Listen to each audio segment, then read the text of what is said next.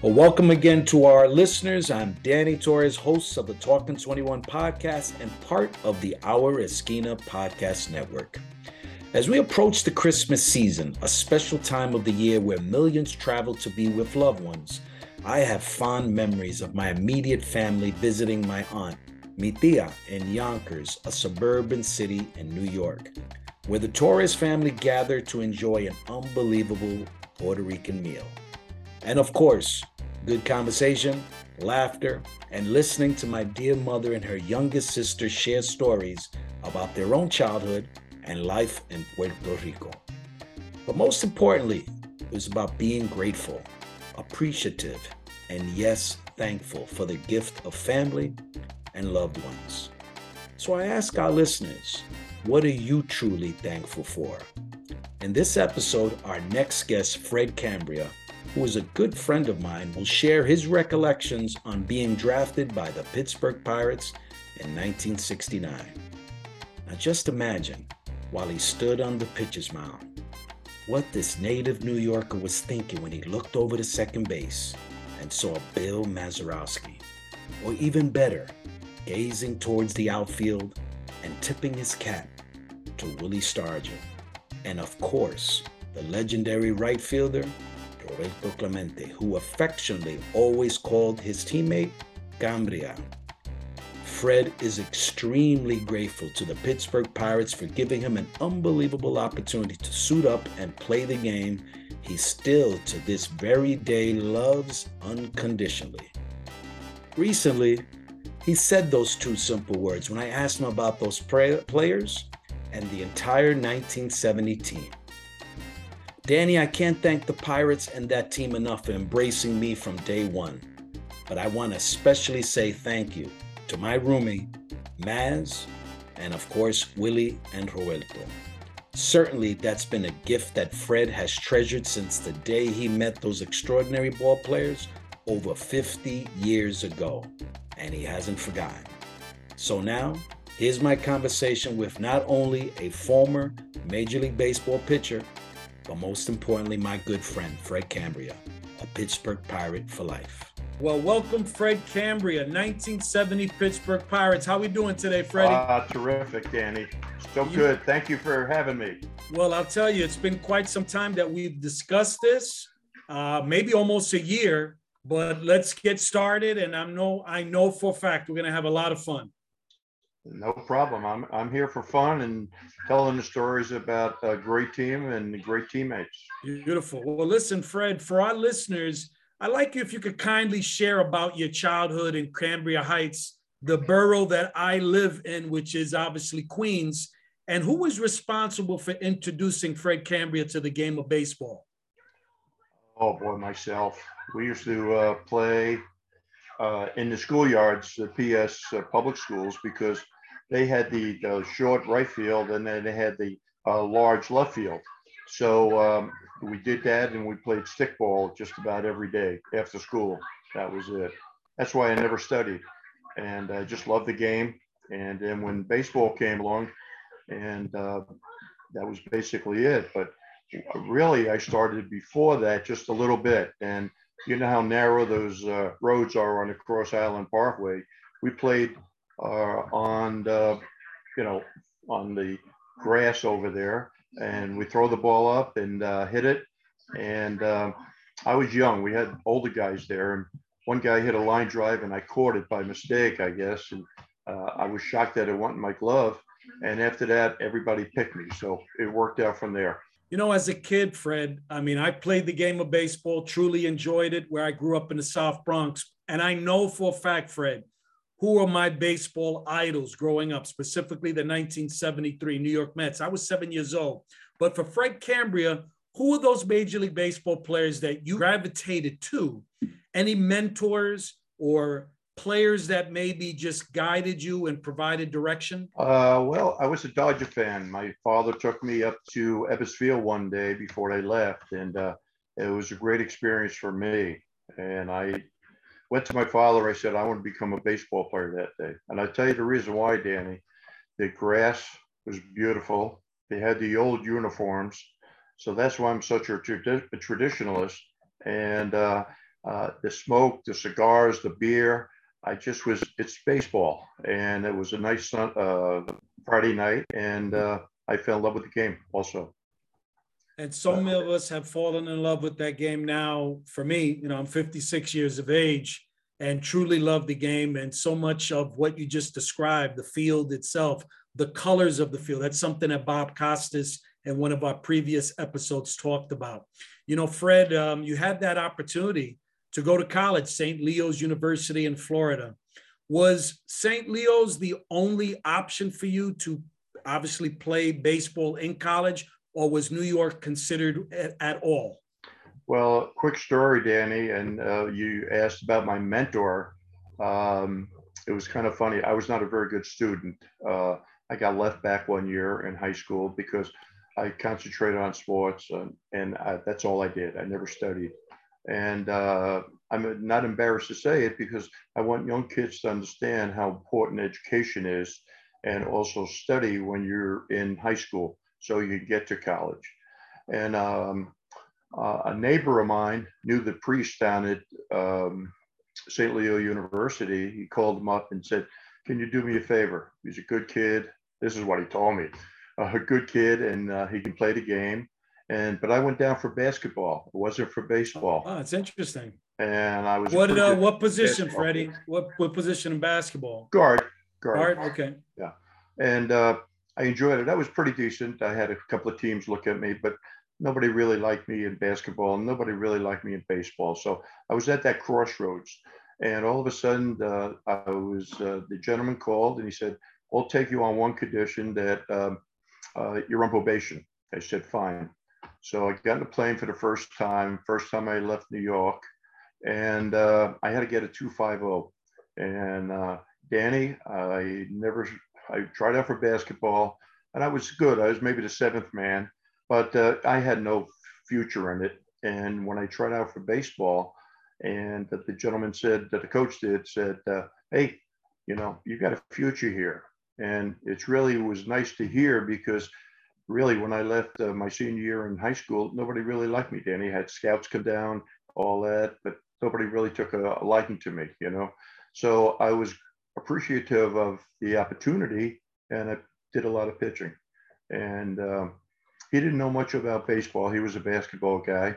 And what I did is the next year he brought in a professional player who did that. And he taught me so much about baseball. His name was Bill Meyer. Unfortunately, he passed on. But Bill taught me everything about the game that I needed to know to get ahead and possibly the opportunity of get drafted. You mentioned, and you probably, Freddie, you shouldn't sell yourself too short with regards to the talent that you possessed during that time period, because I came across a Sporting News article, and there were a few quotes, and interesting, those that are attributed to these quotes. It said about Fred Cambria and his potential leap to the big leagues. And one of the quotes comes from your former manager. "It wouldn't surprise me if Cambria made the jump." And that was Danny Murtaugh. And then someone else that you're familiar with. His son actually was the pitching coach with the New York Mets, Rick Peterson. Right. Cambria is more advanced than most pitchers spend seasons in the minors, and that's the Pirates farm director, Harding Peterson. So these individuals, including Howie Hake, were confident in your ability. And here it is, you were drafted in 1969 in the third round. So Fred, you sold yourself maybe a little short there when you were talking about whether it was basketball or baseball, but you had some mentors. You had people that obviously provided hope for Fred Cambria. What are your recollections when you were drafted in 69? Well, it's very interesting. Howie Hake came with, I had a game that night after, let me start a little bit before that, Danny. I tried out with the Mets the day before at Shea Stadium. I did not know that. And I threw the ball very well that day. And the gentleman came up to me and says, "I want you, we're thinking of drafting you very high, 1 or 2. And I was so excited because I love the Mets after the Dodgers.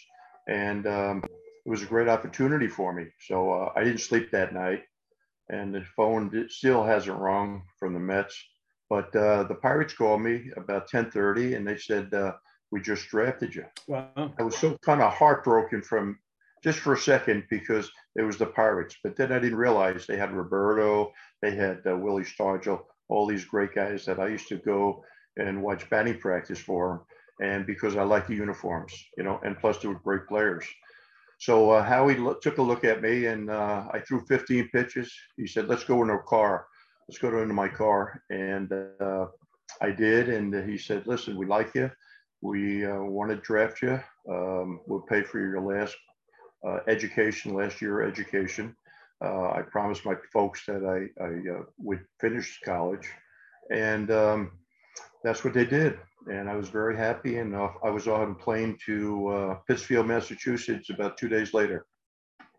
And Joe Morgan was the manager, and we had some great guys on that team.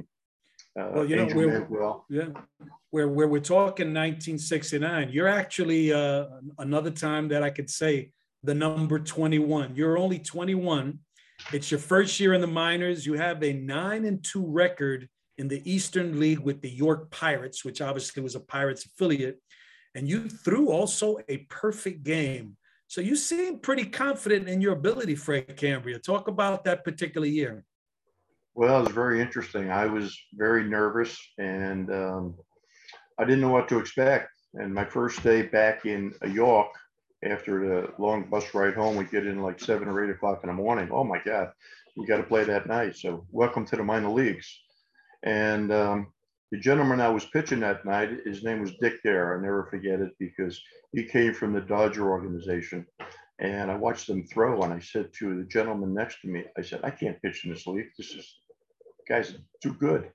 And he had the best curveball, Danny, I've ever seen, straight down. He had a great fastball that ran. And the guy put his arm around me, and I never forget, his name was Ray Cordero. And he put his arm around me and said, "Fred, just wait. The minute he crosses that white line, he's such a different person." And it was very interesting he said that. So sure enough, after 5 runs later and no outs, he looked at me and I looked at him. I said, "Hey, I'm ready to throw." And that's what happened. But a couple of games later, I won a couple of games. And fortunately, Danny, which is very interesting, Danny Murtaugh's son, Danny was out that year because he had a bad heart attack, and he was like on the disabled list for the year. And his son was there to see his son, and we had a double. We played, I think, Cleveland Indians at that time, and I was pitching the first game, and Murtaugh was the catcher, and Danny came to see his son. And anyway, I pitched that perfect game, and wow. I think that's what gave me some, leverage in the organization. My name was used and said, maybe you could do something. So that was very interesting, Danny. And I had a pretty good record on that, but I did go back to school. They wanted me to go to AAA, and I said, I got to go back to school. And they were very generous about that. And I finished my degree, and, eventually I wanted to go in the FBI. That was my goal in life, and, it's life after baseball. Well, Fred, you kept that promise to your parents about finishing your education. Unfortunately, that's just not something that you hear so often today in professional sports.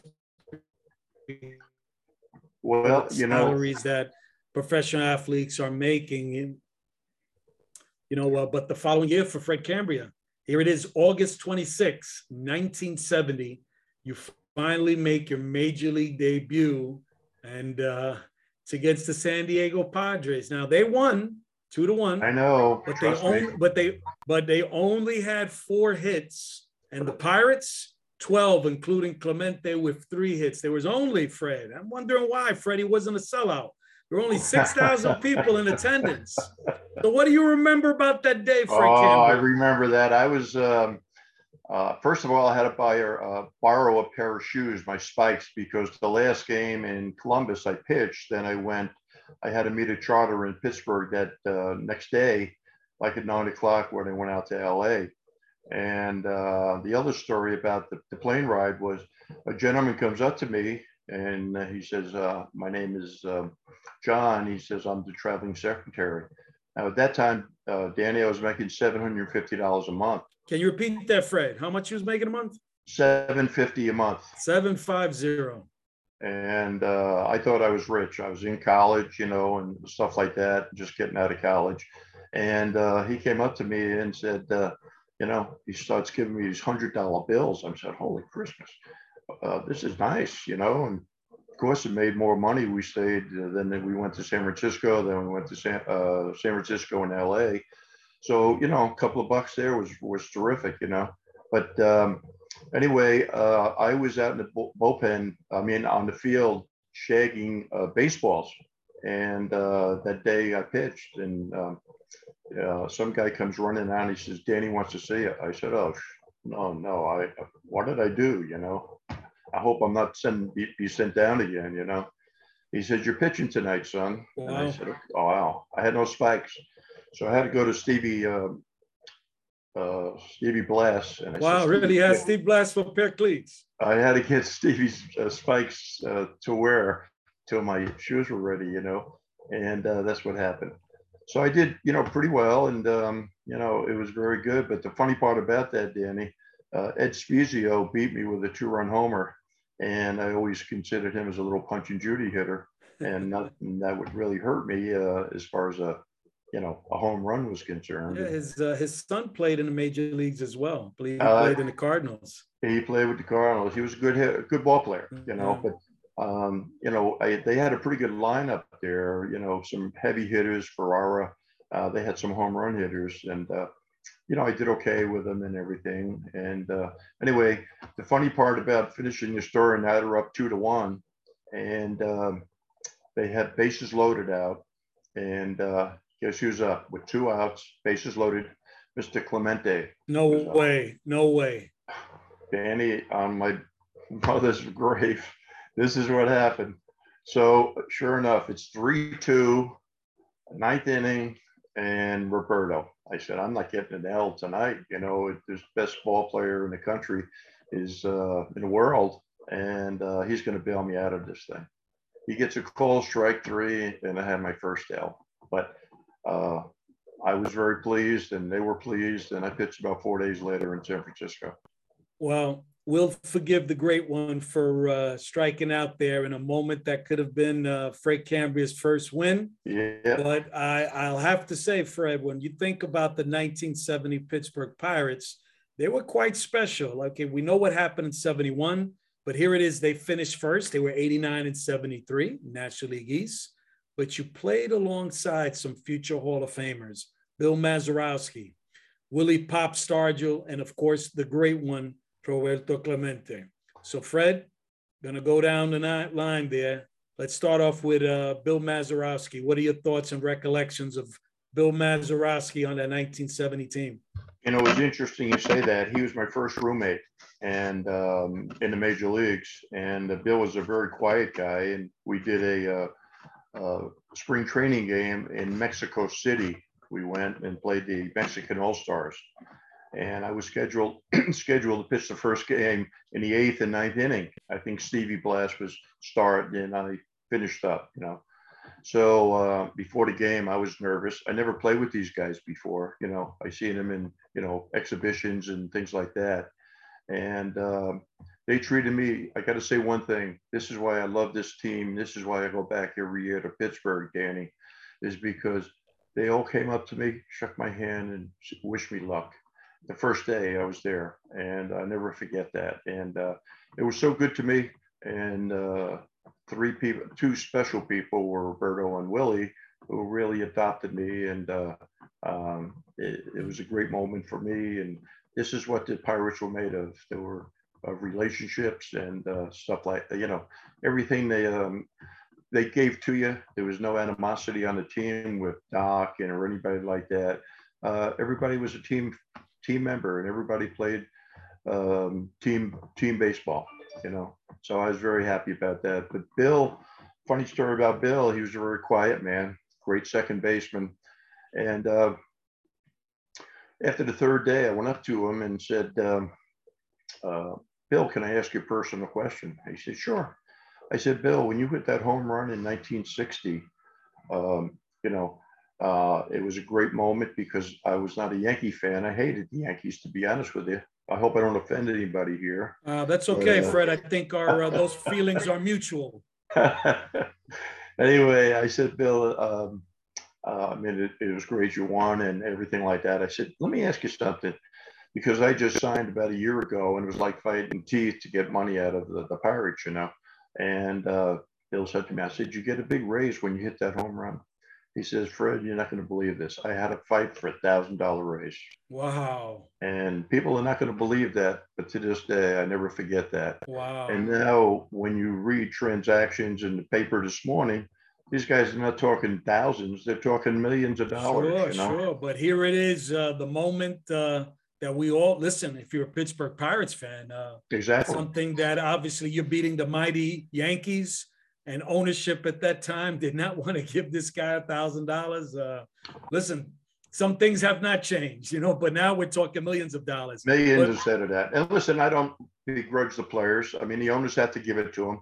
But you know, TV pays all the freight on that, Danny, as you know, and that's why these big salaries are getting just out of hand in a way. sure. And when you go to a ball game, I know I go to the game with you sometimes, and you know, we're fortunate to get on the field and everything, and meet some of the players that you know, and all my guys are basically gone, managers and coaches, but you know, there's such great guys.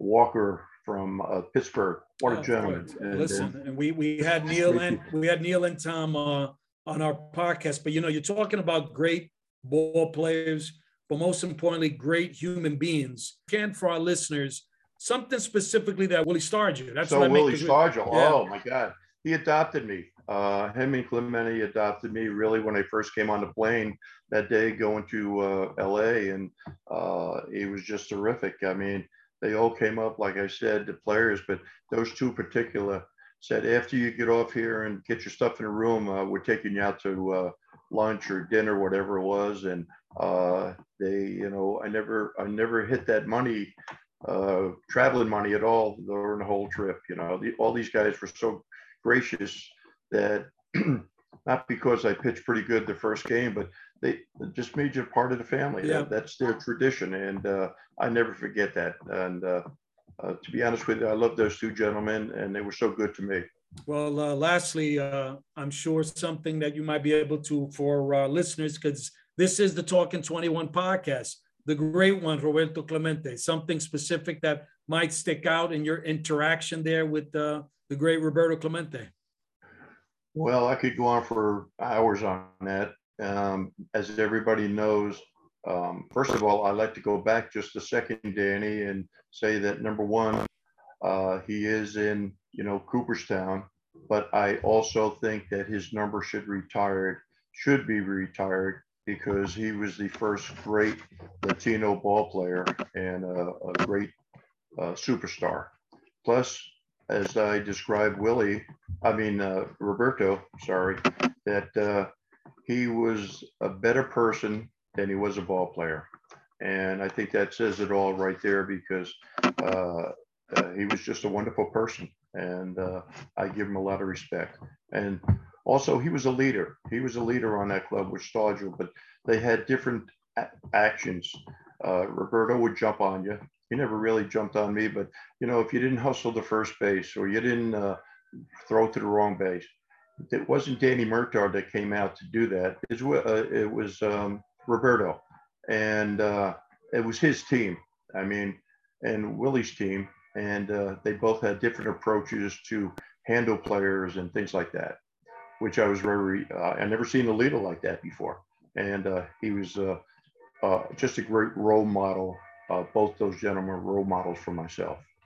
And you And know, that's why I still love the game today, Danny. yeah, and continuing to talk along those lines of Roberto, not too many people know this, Fred, but our Talking 21 listeners are going to hear that Roberto Clemente was actually your manager in Puerto Rico when you played with the San Juan Senators ball club. What are your recollections of playing on the island and any funny stories? Well, a funny story getting there because Roberto had 4 lockers in Pittsburgh, and I had one little locker, and in the right near him, and we talked a lot, you know. And I mean, for me, talking to Roberto Clemente, where 2 years before that, I was watching him from the upper deck in Shea Stadium, you know, and he just gravitated to me and I gravitated to him, not because he was a superstar, but because of the person he was. So Joe Brown came down, general manager, and he said to me, Fred, I think you need some more experience. I said, okay, what am I going to do? He said, we're going to send you to Venezuela. I said, holy cow. Um, I wasn't too keen on that. Now, because Freddie, if I may, you played in Venezuela as well, or he said you're going to send you to Puerto Rico? We're going to send you to, no, we're going to send you to Puerto Rico. So Roberto heard that and he said, Cambria, he said, let me talk to Mr. Brown and see what we can do. And about a week later, he comes back and Mr. Brown comes down and says, you're going to San Juan, Puerto Rico, and Roberto's the manager. Well, I mean, that just made my day. It was terrific. One, because he's a leader. Number two, I respected him. And he was our manager. He was the guy who worked with all the ball players. He was around the batting cage all the time. And you couldn't ask for a better manager who was hands-on. Sometimes in a winter league like that, Danny, you don't get that treatment where they just throw the bats and balls out and that's it. But Roberto was a great communicator, and that was so important. Now, hearing you say the great communicator, but also hands-on, speaks volumes of the ball player on how he played the game, but now in a role as a manager of wanting to help the team, make the players better players, and be instrumental with them, maybe things that he could speak to them outside of the playing field. But it just, again, it speaks volumes about Roberto. I remember you mentioned something to me, Freddie, which actually might make our listeners laugh here. I mean, it made me laugh when you told me the story. Wasn't there a particular soup that you had in Puerto Rico that you just said, you know, it was just one of those things that you just said, I can't believe I had this type of soup? Freddie, help me out, help my memory. Listen, Danny, I came from Queens, New York. You know, I'm not used to all this stuff here. And first of all, the roads in Puerto Rico at that time were just dirt roads. And Okay. sometimes we were in a school bus, no air conditioning, and Puerto Rico was very hot. I thought we'd go into this luxurious, extravagant bus in Puerto Rico because we're in San Juan. So, you know, we had to stuff for cows on the road and everything like that. It was just an experience just getting there. And we went to Caguas over there. And I was pitching that night. Okay. So before the game, we went to a restaurant. Everybody, same restaurant, eating and everything like that. And I ordered some soup. I didn't want to eat too much. And I said, God, this is great, you know? And they were speaking Spanish. So I said, yeah, I'll take it. You know, he recommended that. So anyway, I get to just all about leaving, ready to go. I said, hey, guy, to the waiter, I said, boy, that was great soup. Can you tell me what it was? He said it was turtle soup. Well, he didn't agree with me right after that. And I barked my brains out right outside the restaurant. Yeah. And I got shelled that night too. I got shelled. Literally shelled, right? Literally shelled. They were wearing, waving those white towels all around. You know, they got me out of there real fast, you know. So the question, Freddie, do we blame Freddie Cambria, the pitcher, or do we blame that turtle soup that you have? Who do we blame? I think it was a combination of both. Okay.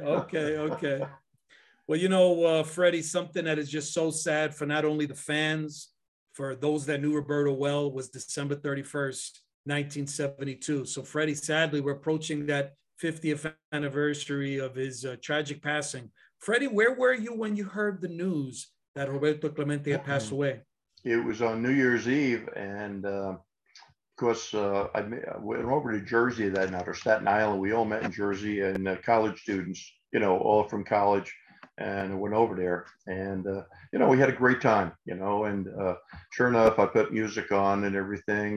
We guess we're coming home 1 or 2 o'clock, and we heard this news bulletin. You know, I said, oh, what could this be? And he said the great one passed away in a plane accident. And boy, my mood changed over, you know, just a matter of seconds. And going driving back home, I was living in Cambria Heights at the time. It was just an amazing, all the memories that I had were folded into while I was driving. You know, what he did for me personally, and then what he did for the team, and how he acted to the public. He was a great, like I said, communicator, and the fans loved him. And he was 99% of the time was very genuine, gave autographs, and he was great to the public, and that's why they loved him in every town, not just in Pittsburgh. I would agree, Freddie. And so much of what Raciel and we talked about when we first kicked off Talking 21 2 years ago. And to hear those little tidbits, those stories from former players, from fans, from those that won the Roberto Clemente Award, from Bob Costas, and just those heartfelt stories that have been shared on this podcast. And hearing you talk about Clemente, the great communicator, Clemente, the manager who is hands-on, once again speaks volumes of who Roberto Clemente was. You know, Freddie, I'm thinking also and saying to myself, although your career was short in the majors, something that was also said that I came across, that it talked about Fred Cambria, the pitcher. They said he's not a strikeout type.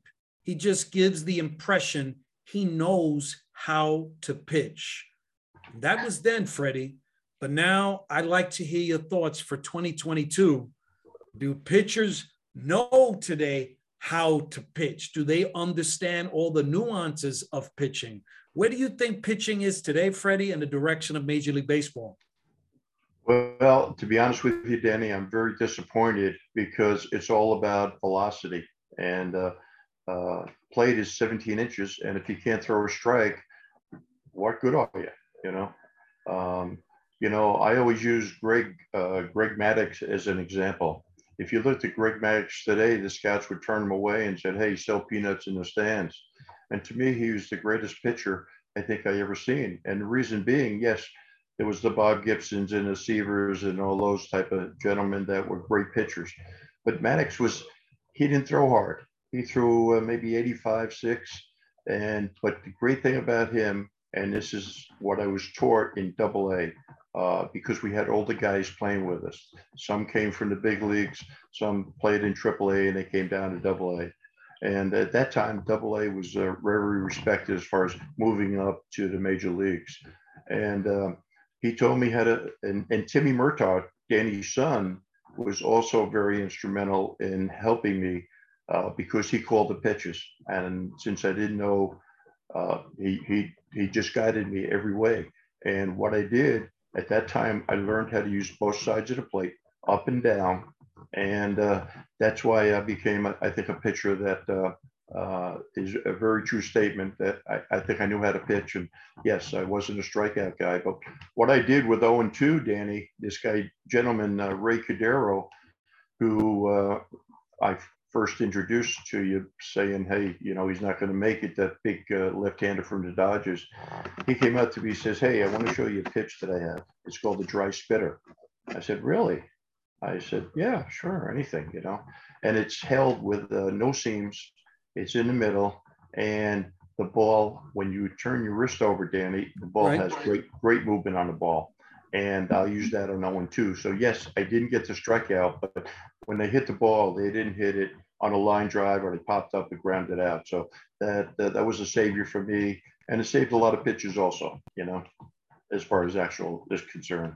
So again, Freddie, you know, listening along the lines of where baseball is today, where pitching is today. So, you know, a term that's used often now in baseball, and it might have been not worded in that respect of analytics, but what are your recollections of how did you communicate with your catcher? How was information given to Fred Cambria on the opposing team? How was that information passed on? Well, again, Ray had a big impact on me on that. And he said, pay attention, sit in the dugout for 5-6 innings. And I brought a notebook with me. And since I didn't know their names, I just used number 5. And when I saw number 5 come up, I tried to analyze them myself, the type of pitcher I was, and also how they got him out, you know. So if they jammed him or hit always to right field, you try to bust them in and things like that. So that was very helpful to me. And before the game, if we played him the second time, I would always get with the catcher, mostly with Timmy, and he would explain to me. I said, Timmy, this is what I saw. He says, yeah, you're right on the money. Now we got to get you there. And he guided me through that. And if he, I was missing, say, hi or whatever, he was an excellent communicator as far as the mechanics of pitching. So he helped me tremendously on that because I was a short armor.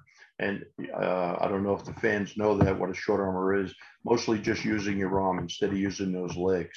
So I was very quick as far as the release was concerned. So he just told me to slow down a little bit, get on top more, and you'd be fine. So I think the catcher has a major impact as far as pitching is concerned.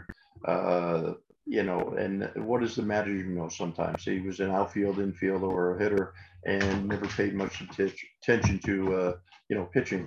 So I give a lot of credit to Ray and Cordero and the left-handed pitcher. And unfortunately, he never made the major leagues, but I called him up a few times after it. And I thanked him for everything he did to me because he was one of my mentors growing up as a young player, You mentioned legs, and immediately I'm thinking of a pitcher that you battled in 1970. Actually, it would have been at Shea Stadium, a player that both of us had an opportunity to interact with, and that's none other than the great Tom Seaver, the late great Tom Seaver. Now, interesting enough, this game, Freddie, they must have been looking at the fan base at Shea Stadium. There was over 54,000 fans.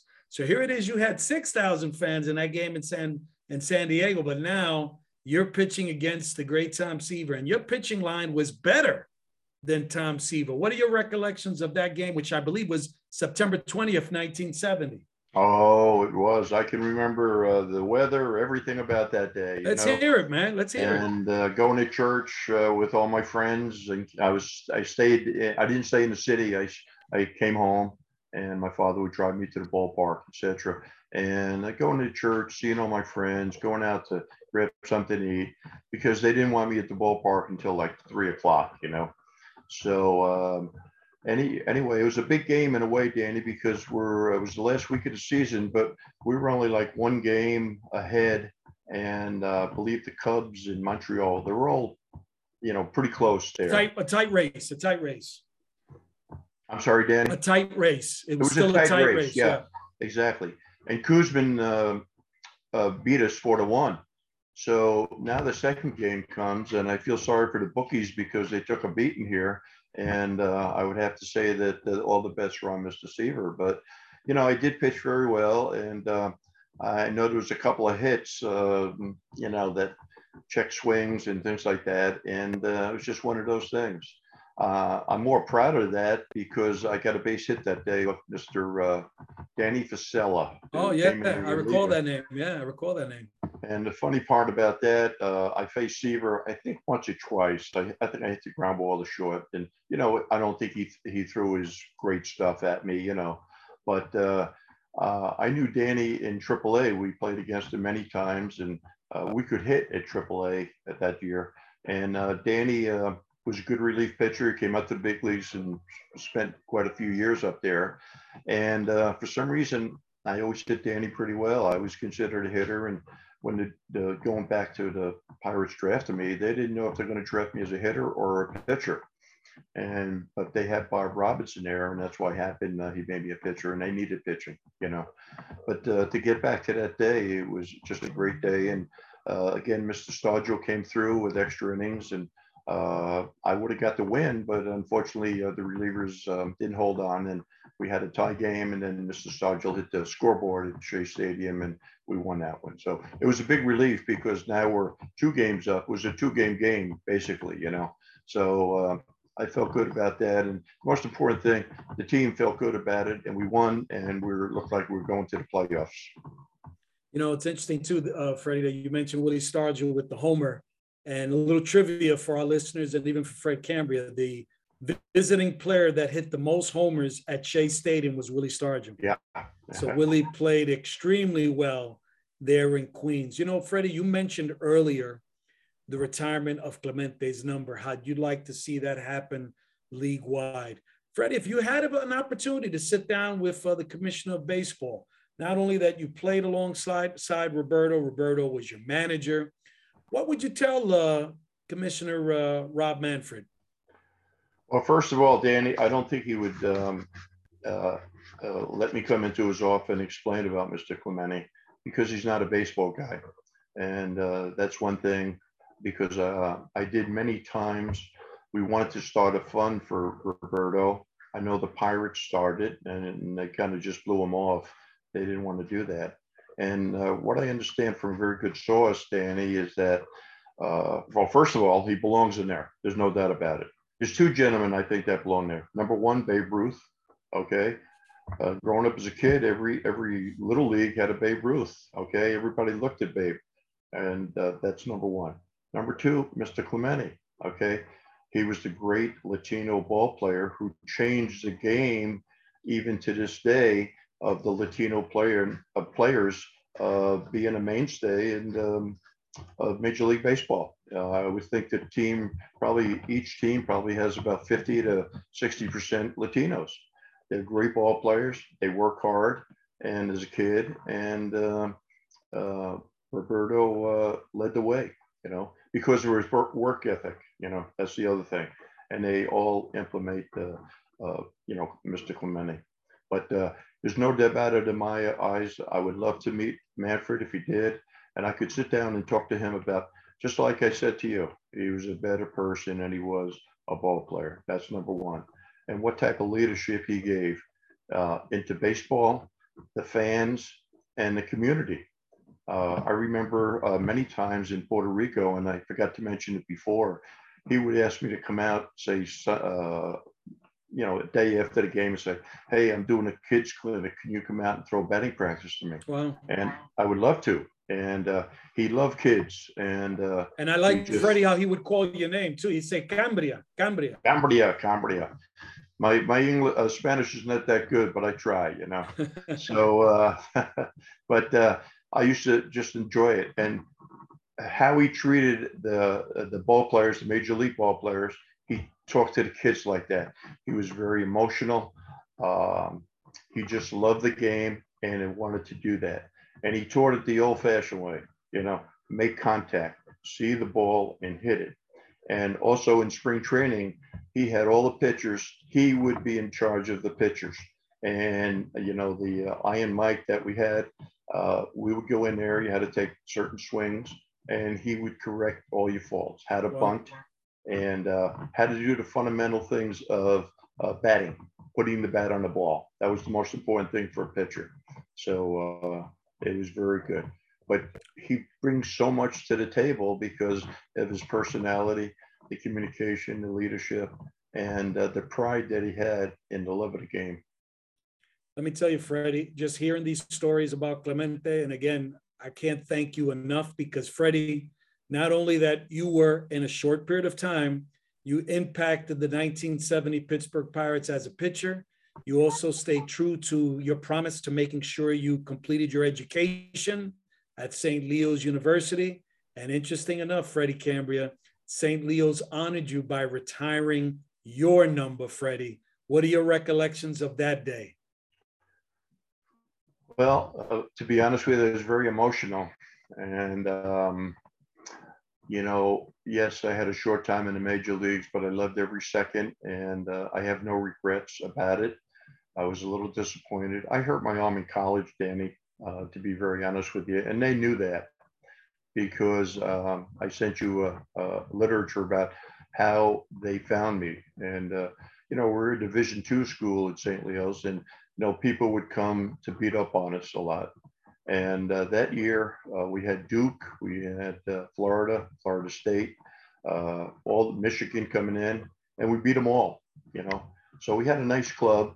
And what happened was the gentleman from, I don't know if I ever told you a story, he was a pitcher for the Pirates. His name was Tom Butters, who got hurt in a small automobile accident with the Pirates when he was a relief pitcher. Okay. And what happened is he couldn't play anymore. So he was in education, and he became the athletic director and baseball coach at St. Leo at Duke University. So they came to beat up on us, and I pitched that day, and I did pretty well. And he recommended me to Joe Brown. He called Joe Brown, and he said, "Hey, I think I got somebody here for you." And that's why I was fortunate enough to get drafted by the Pirates. Steve Blass told me that story about 2 years after it happened, but they were roommates together, and that's how I know about that. Yeah, that's truly very interesting. That's an amazing story, Freddie. And Freddie, I'll tell you, it was a year in planning this, and I'm so happy that we had an opportunity to make this happen for our Talking 21 listeners, to hear the story of Fred Cambria from Cambria Heights, Queens, New York, your interaction with the great one, with Willie Stargell, with Bill Mazeroski. Listen, we can go on and on, Freddie, but once again, Freddie, thank you so very much for being on the Talking 21 podcast. Danny, thank you very much for the opportunity, because this is the way I like to give back to to our team. Basically, guys we didn't mention, like Dave Cash, Manny Sinke, and all these wonderful guys, Doc Ellis, it was all one team. You know, nobody was better than the other, and everybody respected everybody. And I was very, very fortunate to play with the Pirates, and that's why I go back every year, and just to see those gentlemen. And they treat me like an all-star. And you know, I only played a couple of games, but you know what? That's what type of person they were, and I'm just so grateful, really am. And thank you for today, giving me the opportunity to talk, and for your broadcast today. Thank you. Well, thanks so much, Freddie, for joining us on another podcast. And I'm sure our listeners will agree with your sentiments that Roberto was a great ball player, teammate, communicator, motivator, and yes, a great human being. As we approach the 50th anniversary of his untimely death on New Year's Eve, let's also never forget he was also a great father, family man, friend, and yes, a humanitarian. But before we wrap up, if you enjoyed our podcast, and I'm sure you did, 3 words: subscribe, rate, and review us on Apple, Spotify, or wherever you get your podcasts. Follow us on Twitter, Instagram, and Facebook at Talking 21 Podcast. And finally, a special thank you is in order to our executive producer, Ras Guevara. This is your host, Danny Torres, and be sure to follow me on Twitter at DannyT21. Tune in for next time for our continued conversation about the great one, Roberto Clemente Walker, the man who called our guests Cambria. Goodbye, adios, and happy holidays.